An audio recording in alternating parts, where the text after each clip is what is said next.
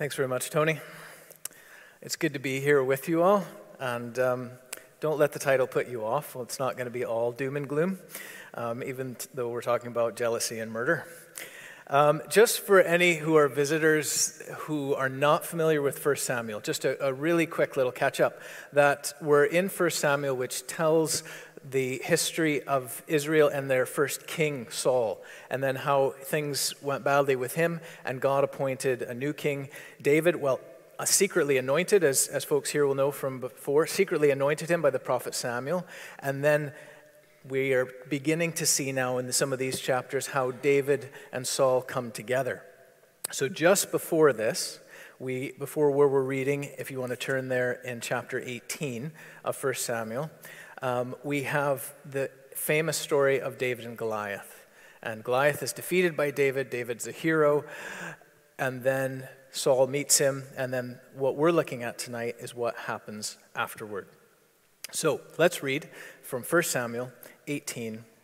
And we'll read just the first few verses there. I'm going back into somebody else's ground, but I felt I needed to, so we're covering we're going to give this for context. So 1 Samuel 18, this is the word of the Lord at verse 1.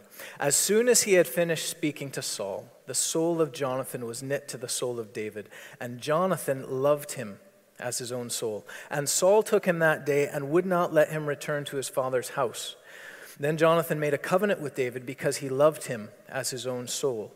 And Jonathan stripped himself of the robe that was on him and gave it to David and his armor, and even his sword and his bow and his belt. And David went out and was successful wherever Saul sent him, so that Saul set him over the men of war. And this was good in the sight of all the people, and also in the sight of Saul's servants. Now, if you would drop down to chapter 19 and verse 11. 19 and verse 11. Saul sent messengers to David's house to watch him, that he might kill him in the morning. But Michal, David's wife, told him, if you do not escape with your life tonight, tomorrow you will be killed. Now drop down to verse 18. Now David fled and escaped, and he came to Samuel at Ramah, and told him all that Saul had done to him. And he and Samuel went and lived at Naioth. And it was told Saul, behold, David is at Naioth in Ramah. Then Saul sent messengers to take David, and when they saw the company of the prophets prophesying and Samuel standing as head over them, the Spirit of God came upon the messengers of Saul, and they also prophesied. When it was told Saul, he sent other messengers, and they also prophesied. And Saul sent messengers again the third time, and they also prophesied. Then he himself went to Ramah and came to the great well that is in Secu. And he asked, where are Samuel and David? And one said, behold, they are at Naioth in Ramah. And he went there to Naioth in Ramah, and the Spirit of God came upon him also. And as he went, he prophesied until he came to Naioth in Ramah. And he too stripped off his clothes, and he too prophesied before Samuel, and lay naked all that day and all that night. Thus it is said, is Saul also among the prophets? Then David fled from Naioth in Ramah and came and said before Jonathan, what have I done? What is my guilt and what is my sin before your father, that he seeks my life? Now, just before we think a little more of those chapters, I'd like you to turn to just a few verses in the New Testament in the epistle of James. James chapter 3, to help frame our thinking a little bit about what's happening here in 1 Samuel. James chapter 3 and verse 13. James writes, who is wise and understanding among you? By his good conduct let him show his works in the meekness of wisdom. But if you have bitter jealousy and selfish ambition in your hearts, do not boast and be false to the truth. This is not the wisdom that comes down from above, but is earthly, unspiritual, demonic. For where jealousy and selfish ambition exist, there will be disorder and every vile practice. But the wisdom from above is first pure, then peaceable, gentle, open to reason, full of mercy and good fruits, impartial and sincere. And a harvest of righteousness is sown in peace by those who make peace. Now we go back to 1 Samuel. And our job tonight really is to figure out how everything has moved from the love fest at the start of chapter 18 to multiple murder attempts at the end of chapter 19. And of course, to learn the lessons that the Holy Spirit wants us to learn along the way. And there are no prizes for figuring out that it has to do with jealousy. We can see that on the surface. Jealousy is an interesting thing, isn't it? I don't have stats for you, but I think it'd be safe to guess that jealousy is at the heart of all kinds of stories more often than any other vice. Have you noticed that? And when it comes to films, you can probably double that number. There's so many that have jealousy at the core of what's happening. You remember if you did your A-levels or GCSEs, or like me, had to go further in English Lit, that William Shakespeare's tragedy Othello gave us the color we usually associate with jealousy. When he said, "Oh, beware, my lord, of jealousy, it is the green-eyed monster which doth mock the meat it feeds on." Gruesome. But the green-eyed monster, jealousy. Why does it feature so often? Why do we see it come up all the time? I think it's simply that it's so common in human experience. It's so relatable. We all feel it at one time or another, and if I'm honest, maybe more often than I'd like to admit. So we have two good-sized chapters in front of us, but we can summarize them briefly. Chapter 18 shows us two different kinds of wisdom, in the words of James 3. That is, two ways of living in the world. And chapter 19 shows us three massive roadblocks that Saul had to push aside on his way to total destruction. And together, these two chapters show us the reality about jealousy. That it's actually, when he comes right down to it, what it is, it's the cutting edge of selfish pride. Okay, jealousy is the cutting edge of selfish pride.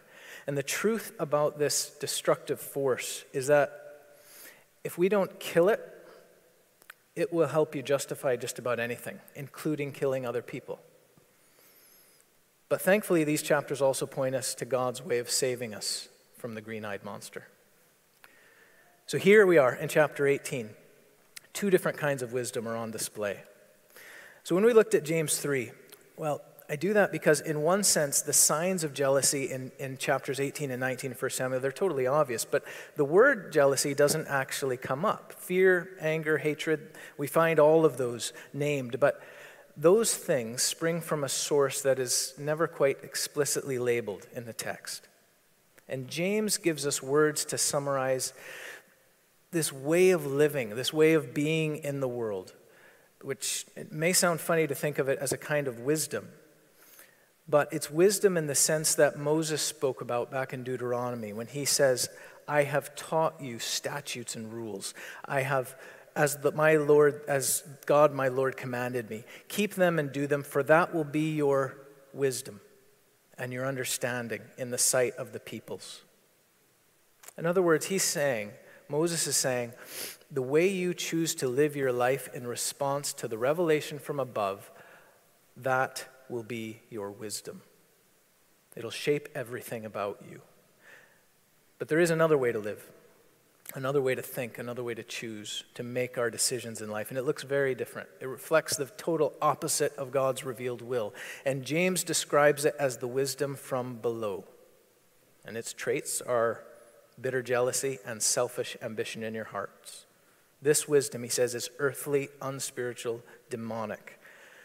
And its result, well, he says, look, if you go that way, where jealousy and selfish ambition exist, there will be disorder and every vile practice. And both these kinds of wisdom are on display in chapter 18.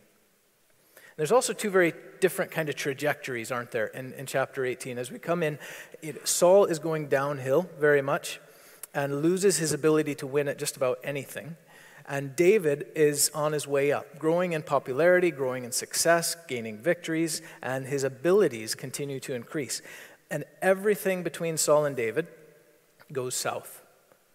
But it was fine really until verse 6. Let's just go back and read a couple of more verses. After Saul has sent David out and to go fight battles, we come kind of what's probably a previous kind of incident.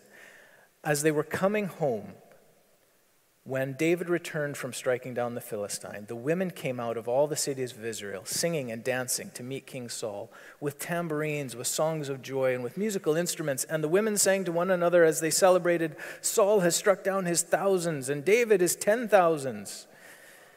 And Saul was very angry, and this saying displeased him. He said, "They have ascribed to David 10,000s, and to me they have ascribed thousands.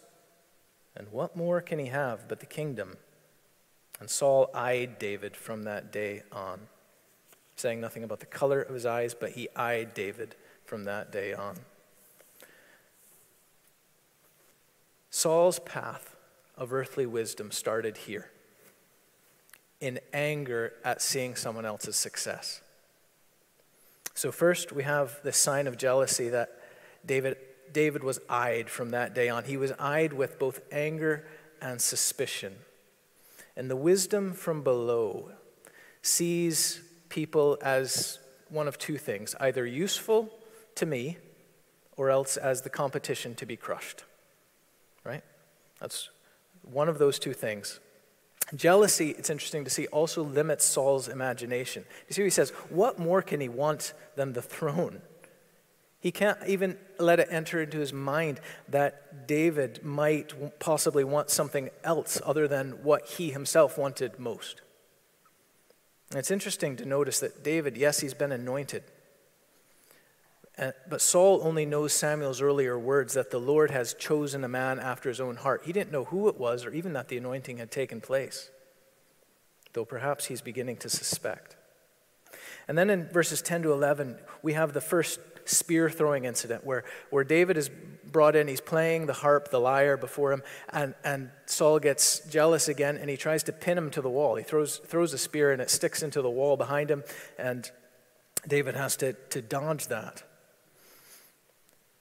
Do you know, it's interesting that even good things, something like beautifully well-played music, can stir up bitterness and hatred in the mind of someone who's jealous. Have you noticed that? And if I say that, I say it because I know it from experience. It doesn't have to be a bad thing that drives this sense of, ugh. It was a beautiful thing, music being played, and drove him to, well, murderous violence, really, to irrational violence. And why is that? Well, it's because this way of being, this wisdom from below says, if they're in my way and they pose a threat, the most sensible thing is to eliminate them. It's logical. But then as you move through, you see Saul moving into increasing fear. And first it's because David has the Lord's presence and he doesn't. And then the rest of the people, Israel and Judah, love David. And you start to see a theme building. Jonathan loved David because he loved David. He made a covenant because he loved David. You have to trip over it to miss it. And then the people, they see him, this guy's going in and out and fighting and winning our battles, and they love David. And Saul sees that slipping from him, and it moves him to fear. He was afraid. He stood in fearful awe of David, the text says. And that, too, is bound to happen in the realm of earthly wisdom. Because if I'm not submitting to how God sees other people, and they're only really pawns for me to be used, I'll end up fearing them as soon as I can no longer control them. It skews everything about relationship. And then Saul's attempt then to get David killed slyly. He has this kind of arrangement that he was going to give the man who killed Goliath his daughter, and he's kind of now adding a few conditions, but he uses his daughter basically as bait. He said, no, I'll give you my daughter, that was kind of the agreement, just only fight the Lord's battles for me, go be victorious. But then quietly under his breath he's saying, well, why should I kill him myself when I can let the Philistines do it? He was being sly about it. And maybe it's more obvious why this way of thinking is called a kind of wisdom, because it takes quite a lot of planning and thinking to try to pull off that kind of a scheme. As James says, where jealousy and selfish ambition exist, there will be disorder in every vile practice, even trying to get someone murdered. But then Saul's second, his less subtle attempt to get David killed by others comes in the next verses in 20 to 29. Why not let his other daughter, who comes in, loves him. There it is again. Michal loves David. So, I see. There's an opportunity Not to see my daughter's happiness, not to see things go well for her, but I'll use her love for David to get David killed. Thanks, Dad. And he goes about doing that. He's going to sacrifice even the affections of the people who are closest to him to get the person he perceives to be his greatest enemy. But one of the problems with these kinds of schemes is they very often backfire. And what he does in sending him out saying, okay, you're worried about a bride price? Well, go kill 100 Philistines and bring back proof. We'll not talk too much about what the proof was. It's in the text. It's a little gory. But he says, oh, great, I can do that. And he goes and kills 200. Brings back, has a great victory for the nation and comes back. And what Saul has ended up doing is giving him a bigger stage and a wider audience and showing he's better than anybody actually thought. And so by the end of chapter 18, Saul is left like a bomb with a lit fuse ready to go off. And that pride-fueled jealousy was starting to devour everyone around him and consume him. And that wisdom from below says, there's nothing else except what I do and what I get, including, well, maybe what people think of me. And people will suffer because of our jealousy, but perhaps no one more than ourselves, eventually. If we insist, as Saul did, on seeing ourselves and our desires as the big goal of our lives, and become so used to seeing even those nearest to us as just means to our ends. Where that ends is in isolation, fear, and as James will say, unfruitfulness, barrenness. But what's going on with David throughout all this? He's quite quiet, actually. He doesn't say a lot. Dutiful, unassuming, victorious, successful. He handles himself well in some pretty sticky spots. He's not presented as being perfect. There's some real questions about, you could ask even, he's loved a lot, but there's nothing said about his love back very often, anyway. And leaving Michal the way he did when he has to run for it, well, and not seeing her again, we find out until 2 Samuel, till she was useful to him. There are questions there. He's not presented as perfect, and just wait till you get to 2 Samuel to think more about that. But what he is presented at is someone who's living out of a certain kind of wisdom. And more often in David's case, this is coming up because of what he doesn't say and does not do. For instance, he doesn't just go up and demand that Saul fulfill, hey, you said you would give me, or give the victor over Goliath your daughter, so hand her over. And I obviously deserve this, so, I'm worth this, and you're lucky to have me, actually, so pay up. He's quiet. He doesn't push. He doesn't shove his way in. He's humble, actually, about it. And according to chapter 18 and verse 30, David had more success than Saul. But that phrase is probably better translated, as some of the older translations do. He behaved himself more wisely than everybody else. More wisely. And that's James's contrasted vision of the wisdom that comes from above. Who's wise and understanding among you? By his good conduct, let him show his works in the meekness of wisdom. And that wisdom is first pure, then peaceable, gentle, open to reason, full of mercy and good fruits, impartial and sincere. And the result is a harvest of righteousness, is that sown in peace by those who make peace. The wisdom from above, what characterizes it? What was different about David? Well, that kind of wisdom says, this thing I'm involved in here is bigger than me. And David had shown this characteristic, especially back when he fought Goliath.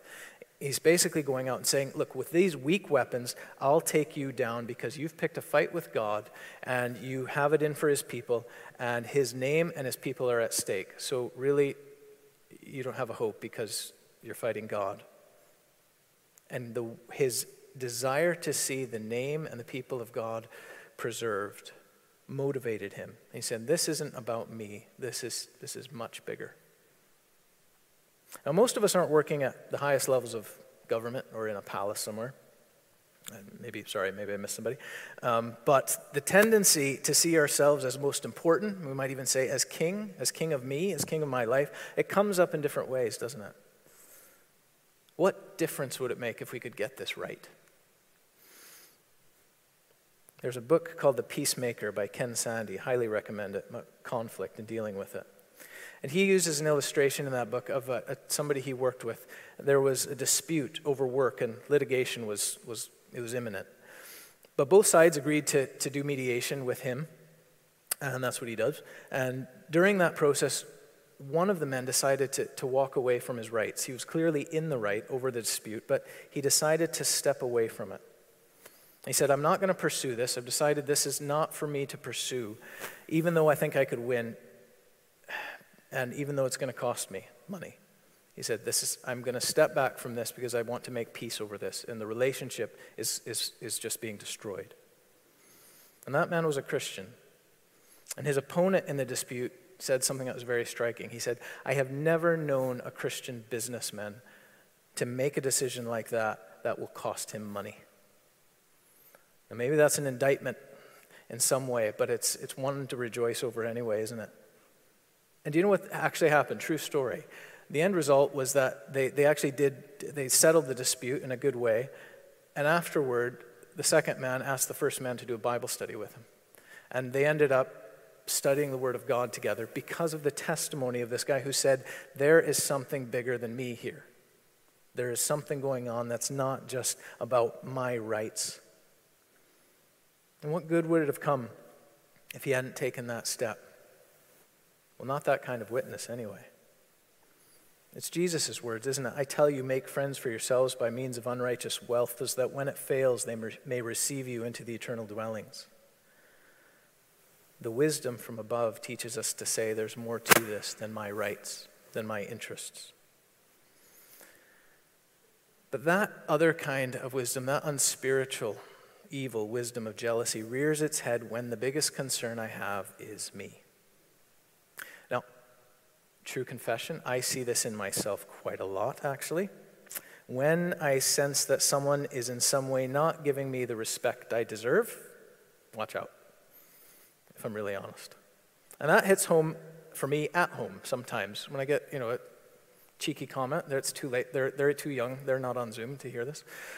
So you hear a kind of a comment coming back and you get something that's disrespect, and you just, I'm going to pound down on this, and I will be respected as a father, and I'm there.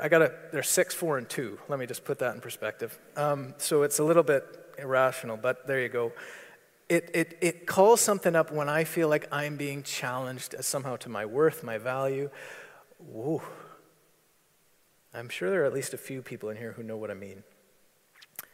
Do you know what comes up in church life? It really does. This sort of jealousy and selfish pride can show up even in church and in the life of the church. And I'll tell you a secret, if you don't tell anybody at Apsley, because it's just down the road here. Elders sometimes find it hard to get feedback that's negative. We really do. I can say that because I'm an elder there. And it's sometimes you get kind of pushback on something, and it's just like, and it's very easy to become something that it's really not, that it's not a personal thing, or even if it is, to deal with it. And I'm told that it's not always easy for people to take input from elders as well. Who knew? But in Christ's church, look, we desperately need to avoid that one kind of wisdom that goes that way, that reacts like that, and to walk in the other if we want to really see the fruitfulness James talks about, the harvest of righteousness and peace that comes from that way of leading. Our world needs that witness. But more specifically for Saul, he was upset over someone coming along who could do things, well, he could do them better, really. He could do them better than he did. He had bigger opportunities for service, and he was younger. What can help me, though? Whenever it comes, however it comes for you and me, what's going to help us to check that earthly, natural tendency to demand respect, to get ornery and cross when I'm not given it, whether it's with my kids or in the local church or that idiot on the road who cut me off?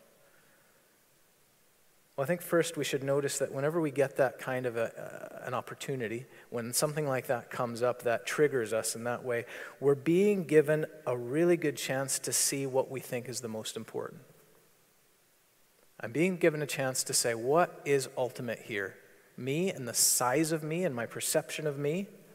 When my proud heart feels wounded, that's maybe because I've taken over the throne again. Made myself king and expected everything and everyone to bow down to me.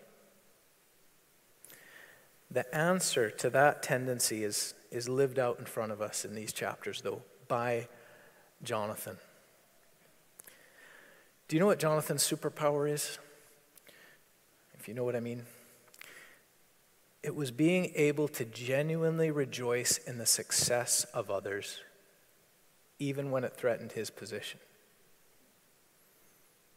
How good are you at that? When someone else does really well, when someone has a success, the kind of thing that you were aimed at, and they get it, how much can you rejoice with them?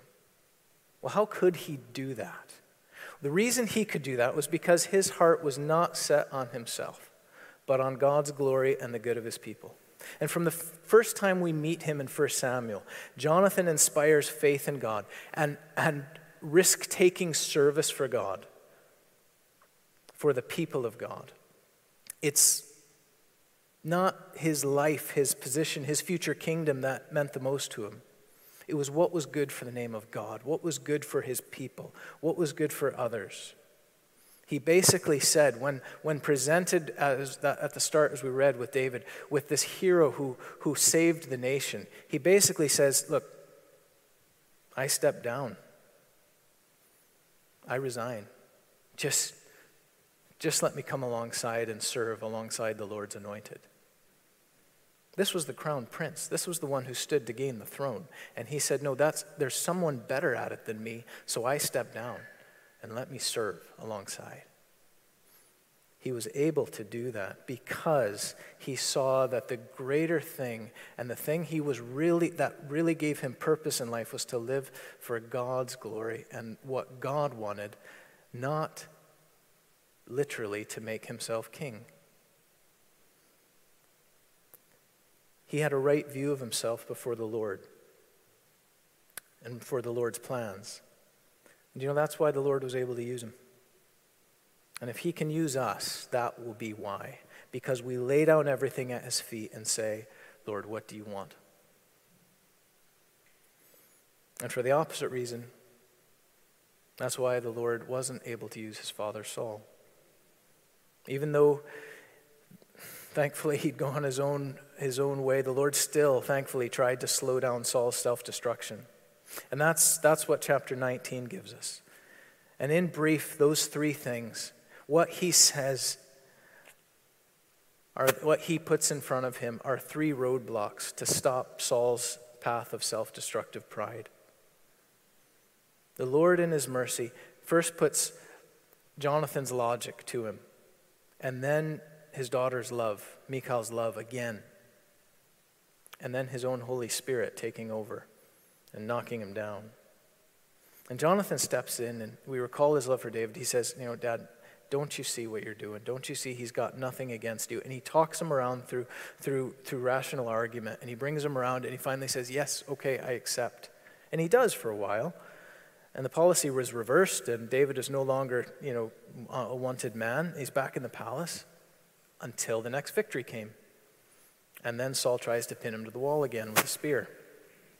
But then with Michal and her love, when Saul sends men to kill him after he's escaped to his own home, and then she hides this makes it look like there's someone in the bed to give him more time to escape, and David escapes out the window, and she lies to her father. And some people have a problem with that and think, well, is that a good way for the Lord to work through a lie? But I think the real point is that here was a man whose belief in lies led his family to lie to him to save David.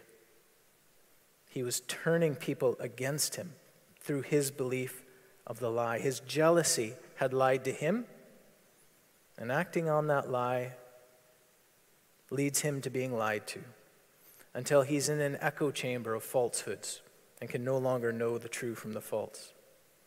And we'll not mention any contemporary political leaders for sake of not stirring anything up. But the Holy Spirit's personal revelation comes next. As he had at the start of his career, Saul was given this prophetic, ecstatic experience where the Holy Spirit comes upon him. And the first time it showed Saul that, yes, you really are king. This is in fulfillment of God's word. Now, the second time it comes, that we read about there at the end of chapter 19, it comes to say, Saul, this is as far as you go. You are pushing and pushing, and I'm going to show you that I can take control of your very body away from you. I can pull back, and you are going to be lying there naked in front of David and not be able to do what you want to do. And I'm going to show you who's really in control. And it was a merciful warning from God that he won't be able to kill David, and you're only going to go so far before I step in and stop you. In his mercy, God gave Saul those 3 roadblocks, things to make him stop and think. But on each occasion, he regrouped. He set out again to follow his own jealous, murderous mission. And it's partly that effort on God's part that makes Saul's story such a sad one. But the good news is that we're not told Saul's story to depress us or to beat ourselves up over any similarities we see in our own stories. Scripture is working hard to show us the dark background against which the grace of God shines. And that's Saul's history. It's no different. Much of the good news comes through when we compare his choices with his children, and again with Jonathan. Just recall what Jonathan did at the start of 18. He willingly stripped himself of all his weapons, everything by which he could possibly fight against this savior hero of Israel who had just come on the scene. Despite all the evidence that God was with David, Saul didn't do that. He refused to do that. Yet he did eventually, have to strip down, didn't he? Not willingly. He was compelled to, as we just thought. By the end of that, we find him there, having been pushed to his knees and flat on his back. And that brings really the big decision here in these 2 chapters. Between self-love and love for God's anointed. It's the contrast between Saul and Jonathan, as well as between Saul and Michal and all the rest of the people, really. Saul was happy to use David when it suited him, but he wasn't about to surrender himself to David or hand over his throne. So what is the secret to living out that wisdom that's from above? How do you follow in the steps of Jonathan and not Saul? Well, the secret really is what Jonathan, Michal, and the people knew. David, God's anointed king, drew out their love by his actions, by his character, until they actually wanted to lay everything down and follow him. And God still works in that same way today. He saves people by drawing their hearts out to love the Savior, his Son. God's King, his Messiah, Jesus. And he's going to one day come and reign in power. And yes, right now he does, it's true, he commands all everywhere to repent and to believe the gospel. And what is that gospel? At its heart, it's the greatest act of love in all of history.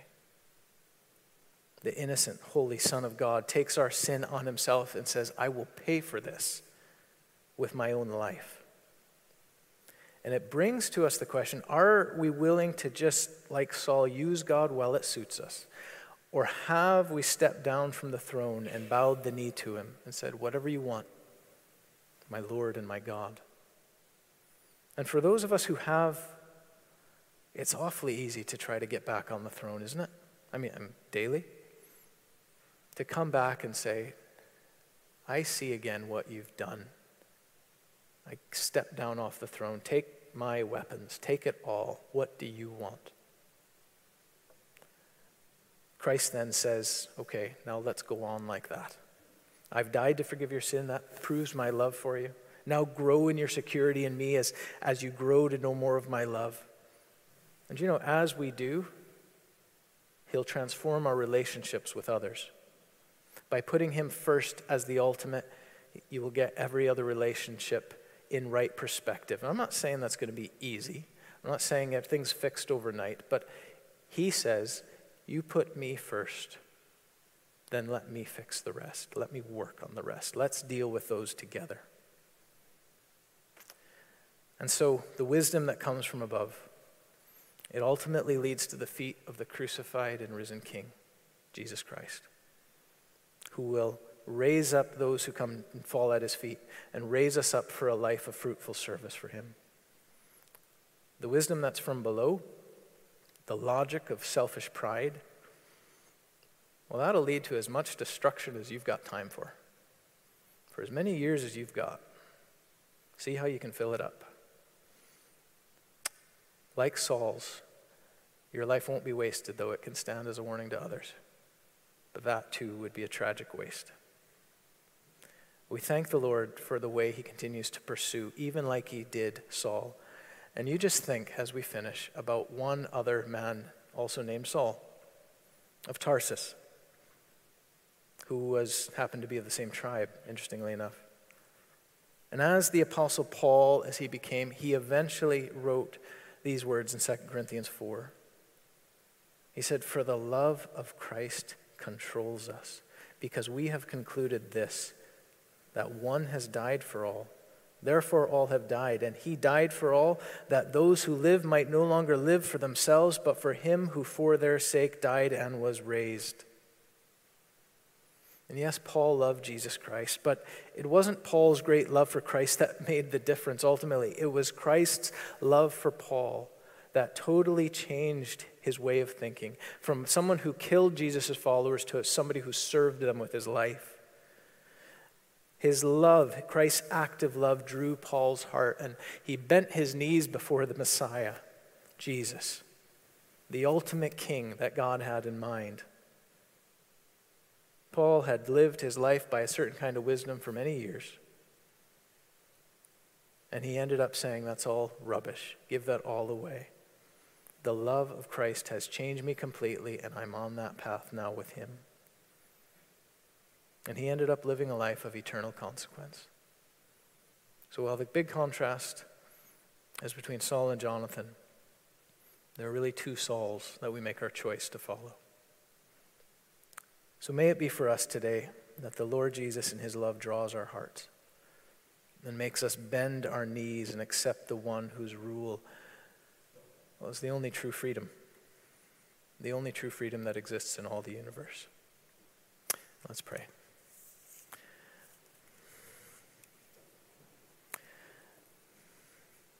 For the sheer wonder of it, Lord, we thank you that you desire to have our love and affection, to have our service, to have us as everything we are.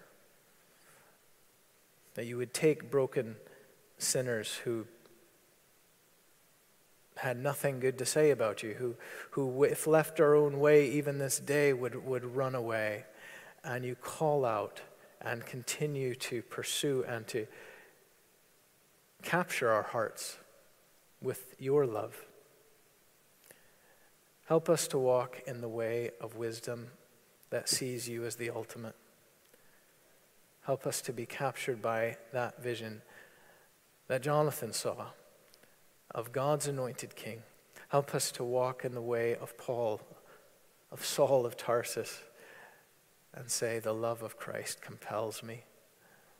I follow him because he is who he is, and he's done what he's done, and he loves the way he loves.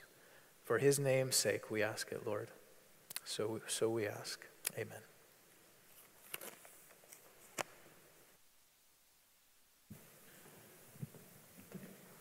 Thank you to Josh for